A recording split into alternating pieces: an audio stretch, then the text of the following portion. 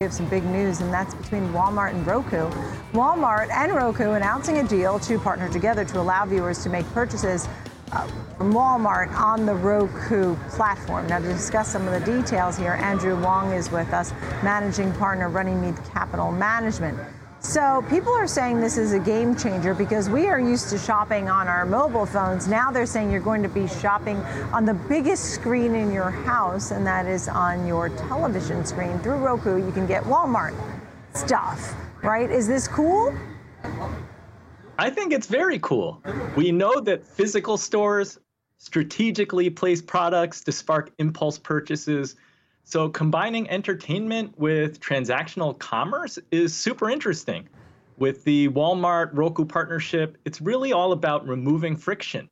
TV viewers can use a remote control to shop while watching TV commercials and check out using Roku Pay. That's Roku's payment platform.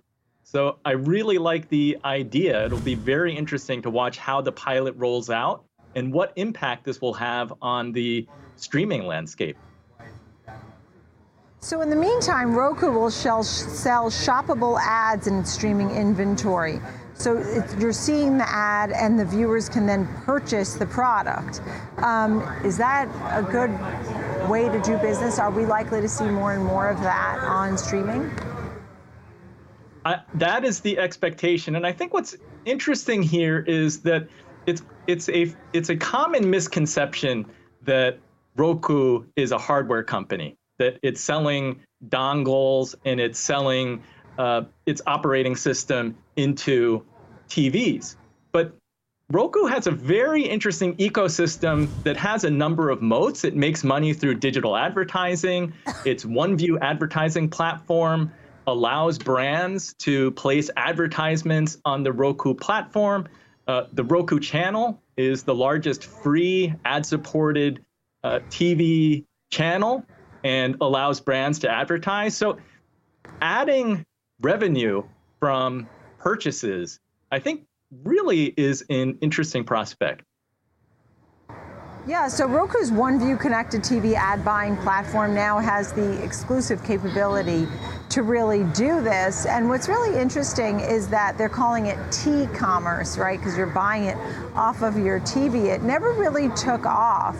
I guess there were other elements like this one, but it never really took off because it was difficult for folks to navigate on their television. It was much easier for them to do it on the mobile phone.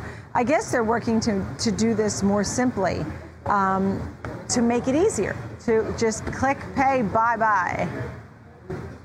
Well, I think we don't really know how it will work in practice. I mean, there is something to be said about watching TV. You watch the big screen and then you have the small screen in your hand. You can do a little bit of research before making a purchase. On the TV, a little bit harder to do that. But I think it's interesting to be able to access shopping as well as Walmart's inventory, their shipping and being able to do returns. It really makes for a interesting idea, like how is this going to change how we watch commercials and how we shop? So when you think about the group, I mean, do you like the group? I think about streaming and we're, everything from Netflix to Amazon Prime and Disney. And then for the shopping side of it, Etsy and Shopify and Amazon as well. Are there any names that seem to be more standout than others, Andrew? Well, I think the challenge here is that you're looking at Walmart, you're looking at Roku. These are two very different businesses. And both of these businesses are sensitive to possible recession. We're seeing that consumer confidence is very low, even though the market is down, just 20% off its highs. The consumer is weaker. The consumer's in a weaker state. So we're seeing retailers having much more inventories than they had a year ago. This is problematic. That's why stocks are down. On Roku's side, I mean, you're looking at a company that the stock price is off over 80% from last summer. A pandemic beneficiary, those benefits have really, been reduced here as the world is opening up again. So I think the timing of investing in both Walmart and Roku can be tricky here. Understood. Andrew Wong, thank you. Managing partner, Runnymede Capital Management. A big story today with Roku and Walmart. Glad you were able to come on with us today. Thanks, Andrew.